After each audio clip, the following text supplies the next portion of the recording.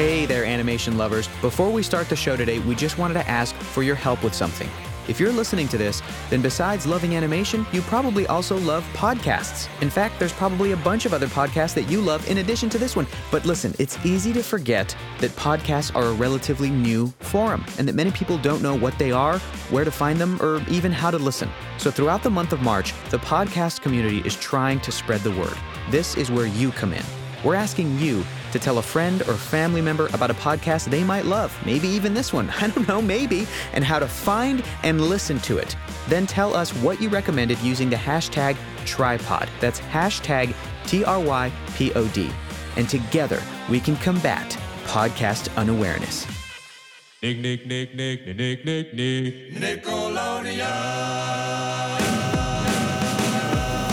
From Nickelodeon Animation in Burbank, California, this is the Nickelodeon Animation Podcast. Hi, I'm your host, Hector Navarro. Welcome to the podcast. Our guest today is a veteran in the world of voice acting. And I'm just going to come out and say it. He's a legend, folks. A legend. You know him as the voice of Yakko from Animaniacs, Pinky from Pinky and the Brain, Jack Fenton from Danny Phantom, Carl Wheezer from Jimmy Neutron, and two Teenage Mutant Ninja Turtles, Raphael in the original 1987 series, and since 2012, Donatello in the new modern classic, along with, 250 other animated characters and over 1,000 appearances in commercials. You've heard his voice if you've been alive on this planet. Ladies and gentlemen, Mr. Rob Paulsen.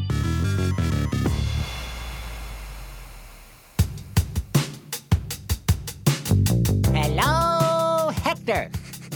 Oh, good. I'm done. That's all we great. need. That was That's easy. it. And my day is made. I'm done. My week is, my month is made. My 2017 is made. Well, bless your heart. It was a pleasure, man. Thank you, man. Oh, listen. So much fun. It's totally my pleasure. What gets you excited to be a part of this storytelling process? Where did it start for you? It started for me when I was probably in 10 or 11, 12 years old. In terms of animation, those were my first inspirations. Chuck Jones, Bob McKimson, Bob Clampett, Carl Stalling, Milt Franklin, the music, Rocky and Bullwinkle, Jay Ward, Bill Scott, all of those things, Flintstones, Hanna-Barbera, all those things were a huge part of my life, like most children who grew up in the 60s, 70s. I think what I really loved about shows like Rocky and Bullwinkle and the Flintstones and all the Warner Brothers animation stuff was that I believed all those characters. I understood later that it was because they were beautifully executed. Mel Blanc was a terrific actor, and all these guys that we mentioned, Chuck Jones and Bob McKimson, and they could all act with their pencils. But I could see a 20 or 11-minute chunk of Bugs Bunny, and then I would think of, it would seem to me that I was watching a segment of his life. And he had just come from somewhere. I watched 11 minutes of him saying, duck season, wabbit season, duck season, wabbit season, fire, and then go on to the next chunk of his life. And he could be sitting in his rabbit hole reading a racing form and drinking a beer. And I utterly bought that. So I wanted to be part of that equation. I have to say, it didn't occur to me that I was just going to do voice work. I wanted to be a performer, actor, singer. I was a singer first who became an actor. And all my influences were shows we just mentioned, plus Red Skelton and Carol Burnett and the Pythons. Peter Sellers was a huge influence on me. Yeah. Jonathan Winters, whom I got to work with half a dozen times at Hanna-Barbera on Smurfs later. Yeah. All of those folks, Don Messick, Dawes Butler, were all influences in terms of the voice stuff. And I knew who they were when I came to L.A., but when I got here in the late 70s, it was ostensibly to do live action stuff. And then my agent said, have you ever thought about doing animation? I said, well, sure, but I know that 10 people do it all. And my timing was really good. There were a bunch of us who came here at about that time, and it was before cable and the Disney Channel and the Disney Afternoon and Nickelodeon and Cartoon Network. All and that. Absolutely. That was just starting. So the first stuff I read for and worked on were G.I. Joe and Transformers. That's right. Like 1984, 83, 84. And it didn't take long to say, this is the gig, man. Nobody cares what you look like. I get to work with Peter Cullen and Frank Welker and all these wonderful actors. Yeah. And so now, here we are 30-odd years later, and I've been hired for things more than once that I would never be considered for on camera. Absolutely. Including 2 Ninja Turtles and teenage Ninja Turtles, right? And I was almost a victim of my own ageism the first thought I had was, well, God, did they know who I am? Not out of arrogance, Right. but out of a concern that I would get in there and they would say, "Oh shoot, that's right, you were Raphael in the first batch." Yeah, we can't use the same. Sure. You're a really nice fella, but the guy's here. Let's throw the old guy a bone, so I said, just please call them and let them know that I did do Raphael, and there have been several iterations of the show that have had nothing to do with the original cast. So I don't want to embarrass them or myself, frankly. Right. So she called right back and she says, no, they know exactly who you are. They just think you'd be good for their version of Donatello. So as soon as I realized that the age thing was my problem, I stepped out of my own way and I got the damn job. Teenage Mutant Ninja Turtles, Teenage Mutant Ninja Turtles, Teenage Mutant Ninja Turtles, Heroes in a Nutshell. When did you realize, as the actor performing Donatello, like, oh my gosh, this is something different? Is this something that to you just clicked because it's like, yes, this is where we are now in terms of animation storytelling, or was this like, new territory for you? Well, it was definitely new territory for me because to get another shot at, utterly pun intended, an evergreen franchise like Ninja Turtles. Get the shell out of here. That was on purpose? I know. I'm a shell of a guy. Nicely done. Thank you. Respectfully, I don't think there are too many actors who have gotten to do a second run at a really giant franchise where they're playing another character. Yeah. Frank Welker, God bless him, has been Freddy on Scooby-Doo since 1969. Wow. Right? But to be in the Turtles when it was a clean sheet of paper and then come back a generation later to get another crack at it, when we started seeing the artwork, I thought, oh, man, this is way different. So cool. And also there's a darkness that sort of harkens to the original comic book that Kevin Eastman and Peter Laird, Raphael was an assassin in the original comic book. Yeah.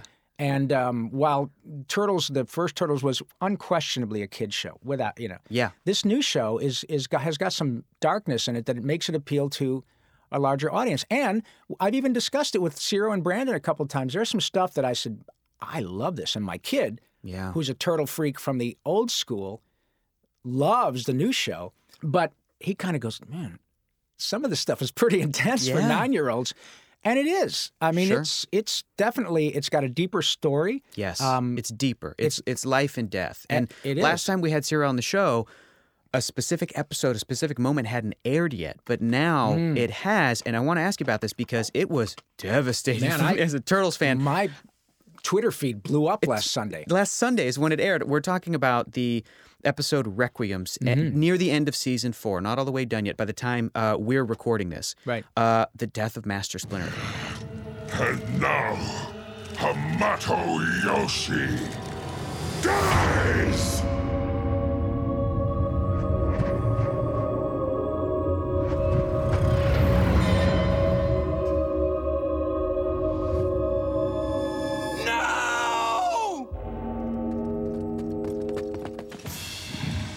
I have claimed my victory. No more will you haunt me, rat. And I want to ask you, as an actor who performed that, what was that like for you? Well, it's pretty intense because, I think because I've been around for the whole shooting match. And I think of, the two Splinters I know are Peter Renaday from the original one and Hoon Lee, who is, what an actor. Yeah. Oh, my God. Yeah. Just he took over for Ken Watanabe on Broadway doing King and I. Wow. Marvelous talent. And of course, having done a couple hundred episodes of the original Turtles, Master Splinter is, man, he's our sensei. He's our dad, So yeah, in the moment, it was a pretty emotional experience, to be sure. The truth is, it was months ago that we recorded it, so you move on. Yeah. And then I did not see the episode when it aired. I was doing something else, but I just happened to check my Twitter feed at the end of the day. Oh my God! People like crying emojis all over the place. And, no, that's impossible. Master Splinter can't die. I said, oh my God, that's right. This is the thing that people just freaked out. To me, that shows the depth of commitment that the audience has to these characters. They really love them, and that is a testament to what Ciro has created. Yeah. It's not just a half-hour commercial to sell action figures, man. No. I mean, certainly Nickelodeon's getting their money back. Absolutely, and those are some great action figures. Let me say that. But on top of that, bonus. Utterly a standalone Yeah. entertainment piece. Yeah. And an important entertainment piece.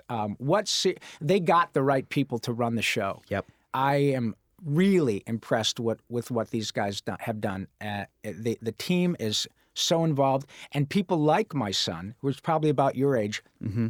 He was actually working here on Tough Puppy with Butch Hartman, and I sent him a text. I was here working on something else, and I said, "Hey, man, I think I'm going to be Donatello on the new Turtles." And his response was, "Wow, that's great, Dad. I have to tell you, it's I mean, that was such a huge part of my childhood. Yeah. What he was trying to say was, I'll reserve judgment until I love you, and I know you got to make a living." Man, Very nice of him. I think I'm gonna like putting some more cracks in this imposter shell. And you, Gappy, why do you sound so weird? Me sound weird? Heard yourself lately? Hey, come on, guys. Take it easy. Whoa! You're Raphael, you're Donatello, you're all these different characters. But just for me personally, growing up with Animaniacs and having that style of humor that didn't condescend to me put me on a life path, which is insane. It's crazy. But now I'm here, and Well, now it's not too late for you to go get medication, young man. Come on up to the water tower. I got plenty of it. Oh, my listen, gosh. Yeah. I'm telling you that you've been utterly flattering, but you are absolutely 100% correct. And Mr. Spielberg and Tom Ruegger and Gene McCurdy absolutely designed the show for people like you, and it was 100% on purpose. Yeah. The way you interpreted that show, exactly what they were going for. When I got hired by Mr. Spielberg on that show, I'd worked with him on other shows, Tiny Toons Yep. and Amazing Stories. Yeah. I even looped, I did a bunch of characters on E.T. I mean, I'd worked with the guy on other shows, but yeah, it was a bunch of adults, all of whom were influenced by Warner Brothers, Yes. and Jay Ward, Bill Scott, and those shows were not made to condescend to the audience either. Yeah. They were written on two different levels, absolutely on purpose, and you totally got it. And so that is the ultimate compliment. So when I meet people like you or folks who have said, wow, I've been on this career path as a result of this work, I was the same way. I was utterly influenced by the work that we mentioned earlier, and it influenced me to do the same thing that you did. And I love smart humor. Yeah. And man, I can't even tell you how many. We did 100 Animaniacs, I think, and another 100 Pinky and the Brains, and every script was pretty solid. And I still remember the day that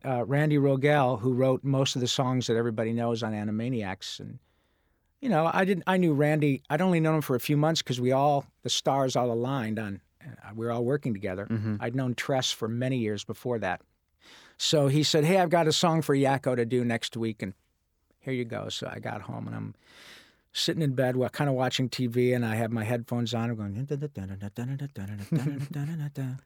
I said, Jesus, this is crazy. My wife said, what are you doing? I said, check this out. United States, Canada, Mexico, Panama, Haiti, Jamaica, Peru, Republic Dominican, Cuba, Caribbean, Greenland, El Salvador, too. She said, that's insane. I said, yeah. And then so I called Randy. I said, this is really, this is a brilliant piece. This is going to be a seminal piece of animation here. It turns out it was. Yeah. But I said, what did you do? He goes, oh, well, I was helping my son with geography. And I thought, there's a song here. Yeah. And when the word genius is bandied about a lot, but that's genius when you're able to extrapolate something that is so unique and interesting out of what is utterly mundane. That was the first cartoon that came back as a part of Animaniacs. And as I was driving home, I got a call in my car from Gene McCurdy, who was the head of Warner Brothers Animation. She said, Rob Paulsen? I said, yes.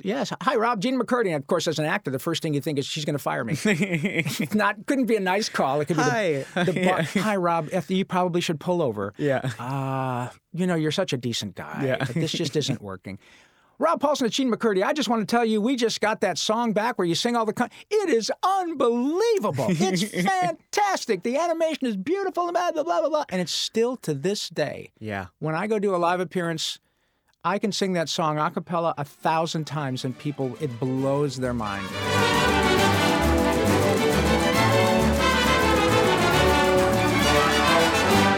Has there at any point been any serious talks of, we're going to do an Animaniacs movie. We're going to do a live action animated hybrid The characters are going to be animated. The live action is going to be live action. You're going to have your Otto Scratch and Sniffs and your CEO Plotzes I and your love Hello that Nurse. guy. Oh, he's a great guy. Yeah. he's a wonderful person, that Dr. Otto Scratch and Sniff. Was there ever any discussion of like, we'll do a movie and we're going to have you voice Pinky and we're going to have you voice Yak, like anything? There ever, at any certainly point? has been discussion. I don't know at high level, at what high levels, because I don't, as much as I admire and love Mr. Spielberg, I don't know. hang out with him. I But know. I think the reason that it's maybe a little bit dicier for that particular property is that it's co-owned between Amblin and Warner Brothers. Makes sense. But hey, stranger things have happened, and I know anecdotally, and I got to say probably empirically, if you really want to find a way to do it online, the fan base for Animaniacs and Pinky and the Brain is so deep. Yeah. And so they love those characters. Yeah. Like I said earlier, it's evidenced by the fact that Randy and I have got this deal with Warner Brothers where we can take the music of Animaniacs around the country. And the first time we got a show together down in La Mirada, 1,300 seats, and we sold it out 3 months in advance. And so now they're doing a second show. We have shows in Arlington, Texas coming up, in Pittsburgh, and Minneapolis, and San Francisco. And it can either be Randy and me at a piano, or it can be Randy, Tress, Jess, Maurice, and me, and an 80-piece orchestra. We've done that too. And the audience loves it. It's a big screen, and we do the cartoons and talk about how they're made and the stories, and we just interact with the audience. It's purely joyful. Yeah. But Maurice has a joke. Maurice LaMarche, my friend the Brain, has a joke in which he says, yeah, you know what? They're going to make a Pinky and the Brain live movie, and they're going to bring back, they're going to have, because Hollywood is want to cast celebrities in the roles. So the Brain is going to be Peter Dinklage, and Pinky is going to be, who's the British Russell comedian guy with the long hair? Russell Brand. Russell that's right. Brand. Russell yeah. Brand. So Russell Brand will be Pinky, and Peter Dinklage will be the Brain. And then Mo and I will hold hands and jump off a bridge. I love those characters. They're very personal to me. And people ask me, look, God, what would you do if they did that and they didn't use you? Well, it'd be heartbreaking, but I can take a punch. I mean, I don't own the characters, man. Sure. It's not. If that is what I'm a capitalist. I get how it works. And if they own the project and they say, you know what, it'd be better to have Peter Dinklage and Russell Brand. I'm not. I can't do anything about it. Listen, However, I would hate to be the executive that made that decision. Right. I would hate to be. Yeah. However, I do have to say that as objective as I can be, Yeah. those characters in particular, at least from my perspective, are so beloved that as long as Mo and I can do them, it wouldn't make sense for them to do that. Exactly. Because that is what has driven the fan base. People love, there's a whole thing online that are just a collection of the responses to "Are you pondering what I'm pondering?" Every one of them. I think so, Brian. But if they called them sad meals, no one would buy them. But if we had ears, if we didn't have ears, we'd look like weasels. That were, I think so, Brian. But burlap chafes me so. Just complete non sequiturs. This is the theme song. Good Jenny Neutron. We got to talk about Carl Wheezer for a second. Where did the voice of Carl Wheezer come from?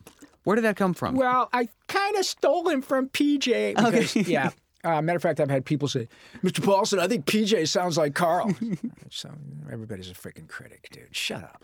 Come here. No, I remember I loved PJ because he was a real, bigger than life, kind of huge kid and all that. And then that show was over. And Steve Odekirk brought me into audition for Jimmy Neutron, the movie.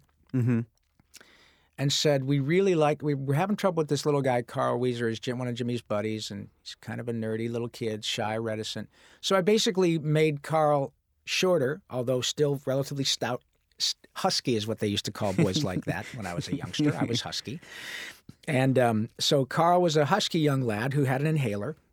And I took that same placement of PJ in the back of my throat and just made him a little smaller. But I also chose to give him a lazy L so that every time he pronounces anything with the letter L, like Tom Brokaw would say, Lech Walesa, he had that lazy L. I gave that to Carl, so every time he would say llama, it was just a little affectation, and it made the character more, in a hackneyed actor phrase, organic. And even my whole countenance slows down a whole bunch. I could do it all day long, and you would want to shove a gun in your mouth. Jimmy Neutron, he's a spy. He's a kid and his hair is really high. He's got a friend named Carl, who is really cool, and a friend named Shin, who is held back in school. Hey, that only happened twice. that's the genesis of kind of where they came from. But the great thing about having all those characters banging around, and again, that's something I just did for my own enjoyment when I was a kid. I'd steal stuff from Peter Sellers, and I remember, meeting Pat Buttram. I met him years ago at the L.A. studios in Los Angeles on Cahuenga Boulevard West. And when I was a kid, I loved Green Acres. And man, he talked like that in real life. That's how he talked. So I saw him in the waiting room, and I said, I had literally been doing a second Fox and the Hounds for Disney, direct-to-video. And I was playing a character of his called Chief, and he didn't want to do it because he thought he was too old and he didn't feel like doing it. So I didn't steal it from him. I could do a pretty good. So I saw him sitting in the lobby, and I said, I just wanted to talk to him. I said, Mr. Buttram, it is such a pleasure to meet you. And I said, I have to tell you, sir, I've stolen your voice on more than one occasion. And he said, well, that's all right, son. I ain't using it much no more. But those people influence. It's such a crazy voice that you can use, and do you walk around the house and just create new voices and add little? Because you've talked about the customization before. You've had, just described it between the two characters, PJ and Carl. There's different customizations that you can do to your different voices to get all these just infinite combinations. Do you discover new voices when you're just walking around the house, or is you get the material and you go, I think it's this? Well, I do a lot of both. When I see the material of a particular show, I try stuff, but I'm always creating things because it's the same, the beginning of our conversation. It's the same excitement and passion I have just because it makes my soul happy. It's fun to do. Yeah. I love coming up with novelty little songs that are based on popular songs. And I did something on Valentine's Day. I had Carl Weezer singing. I put it out on YouTube. Carl Weezer singing, hello from the other side. I must have called 1,000 times to tell you I'm sorry for everything that I've done. And people say, well, I'm not a very good singer. Well, neither is he. But you don't have to be. You can create characters. It's about being fearless and trying stuff. It doesn't hurt. You just throw it against the wall. But even, when I talk like this, and it sounds a little like a character I did called Boober on Fraggle Rock, but that's the same placement as Dr. Scratch-and-Sniff. But I stole that voice from Peter Sellers, but it's the same. And then if all of a sudden I throw this in there, it's a different sort of feller. But even if I do this kind of Hexander or something crazy, it's still the back of my throat. It's 4 or 5 different characters that you can do, So it's not like it's a big secret. It really is about playing and being able to leave your grown-up brain outside when you walk in, and the producers, you can't be afraid to be embarrassed because it's about being just really purely creative. And also, remember, working with those people whom we've spoken about during our conversation, they're very inspirational. When Billy West opens his mouth, or Tress or DiMaggio. It's inhuman. And all they do is make me better. The high tide lifts all boats. I'm a much better actor because I'm surrounded with my contemporaries. They really make me way better. Tom Kenny, same thing. So smart. Yeah, he's pretty good. That guy's so pretty good. fast and just incredibly inspirational.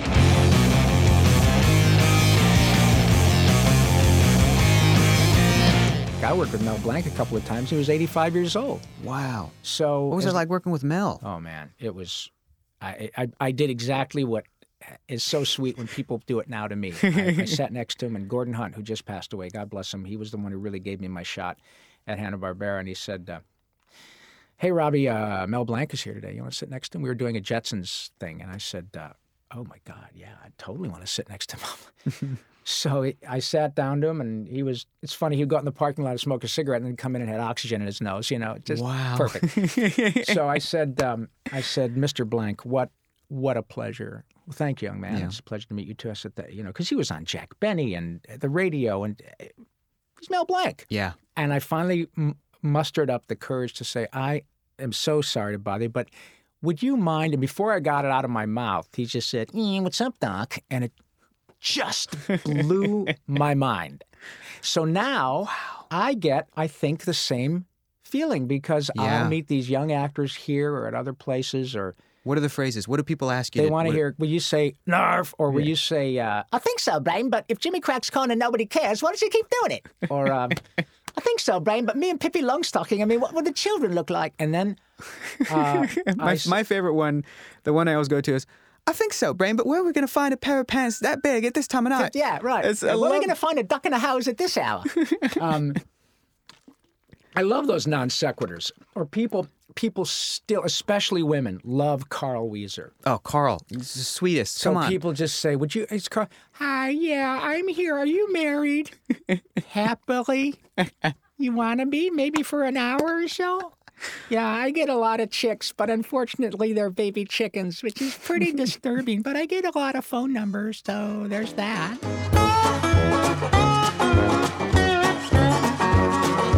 What is it like for you to see the fandom explode online, to see that instant response? What has that been like for you? It is honestly like a drug. I have never been a drug addict. Day's not over yet. But I can only imagine that, let me put it this way. I do work with the most gifted actors in the world. They happen to be my personal friends. And I can guarantee you that none of us, with maybe one or two exceptions, none of us started out, A, to be necessarily specific voice actors, Right. and B, to get wealthy being performers. We did it because we couldn't not do it. Yeah. And I would venture to say that's the way most actors, performers are. When you get the bug, you get the Jones, whether you realize that chicks dig guys in bands, even if they're terrible, or you make somebody laugh and you think, "Oh, I really like that feeling." It does. It becomes a Jones. Yeah. And now, of course, I need to make money because that's how I pay my mortgage. But the passion to do it is still the same. Yeah. The way people respond on social media now so instantly is mind-blowing. And I'm finding that if I take a little time to interact with people on social media, they respond. And 99% of the time, it is absolutely the most beautiful, Yeah. deeply exciting. Oh my God, you're the voice of my childhood. And I know they say that to Tom and they say that to Welker, and it's true, we are. In Dallas during New Year's Eve this year, I was there doing a big Stan Lee thing, and Maurice and I were there. Maurice LaMarche, Tress McNeil, and Jess Harnell and I were there. And this guy came up, like a 6'4", tatted out biker dude. Miss Paulson, man, it's such a pleasure to meet you, man. It really is. Thanks, pal. That's really cool. Yeah, I can't tell you how much I love Pinky and the Brain. And I said, really? That's right. I just started talking like Pinky. The guy burst into tears. It wasn't this gradual thing. It was a boom, and he kept saying, "I'm so sorry, man. I don't know what's wrong." And I said, "Oh my God, are you kidding me? That's the ultimate compliment. Yeah. That you are vulnerable enough that just that voice makes you cry." Mm-hmm. And so I have learned how, in many ways, the work that we do is important. It's not just about putting braces on my kids' teeth and putting gas in the car. There are people to whom these characters mean a lot. Who knew your childhood was a middle-aged white guy from Detroit? But it is mind-blowing. Yeah. And it's, as I said earlier, I can't get enough of it. It's fantastic. That's great.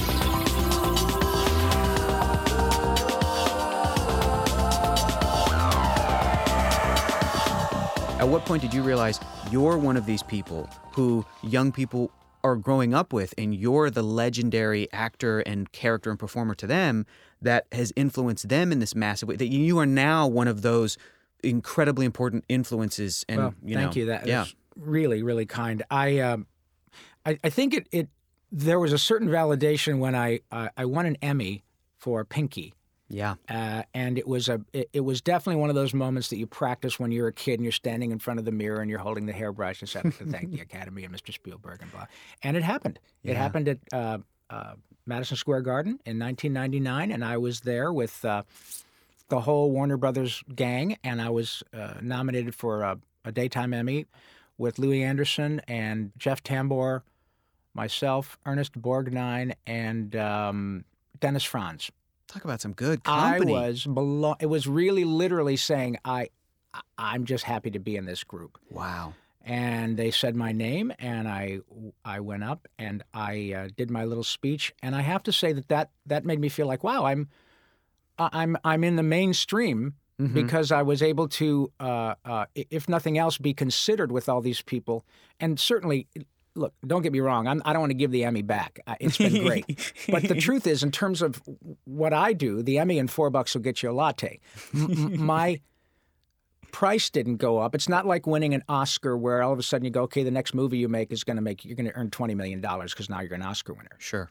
If I had won my Emmy for being on, Who's Cooking the Soup, the next door neighbor on a TV show, I would have been on all the talk shows as the Emmy-winning Rob Paulsen. It's not the same. This is a celebrity-driven culture out here, and I utterly get and accept that. Sure.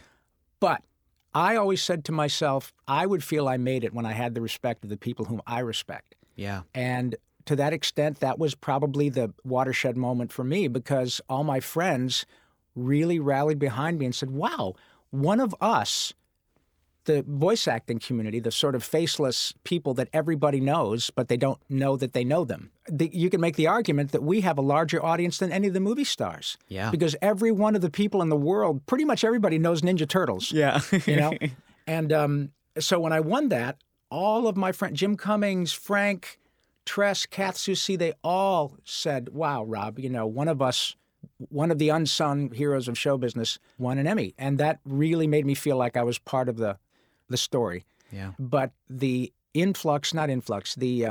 the new convention stuff that's been happening. Yeah. Man, they're popping up like zits on a 13-year-old everywhere.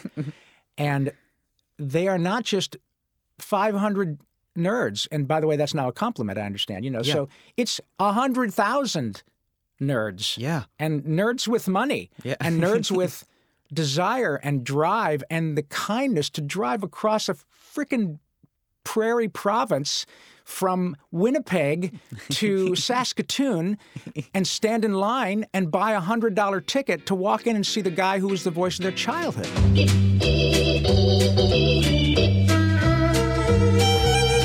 For people that are interested in maybe becoming a actor or a voice actor, take improv classes. Yes. Which I love. Oh, man. How important was improv to you? Huge.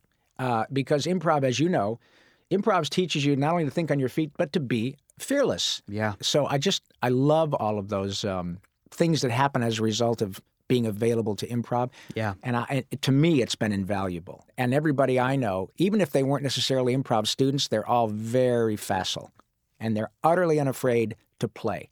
Mm-hmm. When you throw something at them, they don't shut up. They go with it. And I can't tell you the number of times that something that has been as a result of an improv between a couple of actors in the studio ends up in the show. Ends up characters, or ends up enhancing a character, and it'll end up giving me more work because they'll say, God, that stuff you did, we're going to find a place for that critter. Yeah. And you're only limited in terms of how good you get by how much you want to do it. I'm not going to stop getting better until I die. And you're going to be so good when you're 100. Boy, when I'm Rob Paulsen, as I step foot into the grave, I'm going to be just really good, and then I'm punching my ticket. Yeah. Thank you so much for coming in today, and to you and all of the collaborators that you've worked with. Thanks for making such great shows. Well, I'll tell you, I can only tell you that all the checks cleared.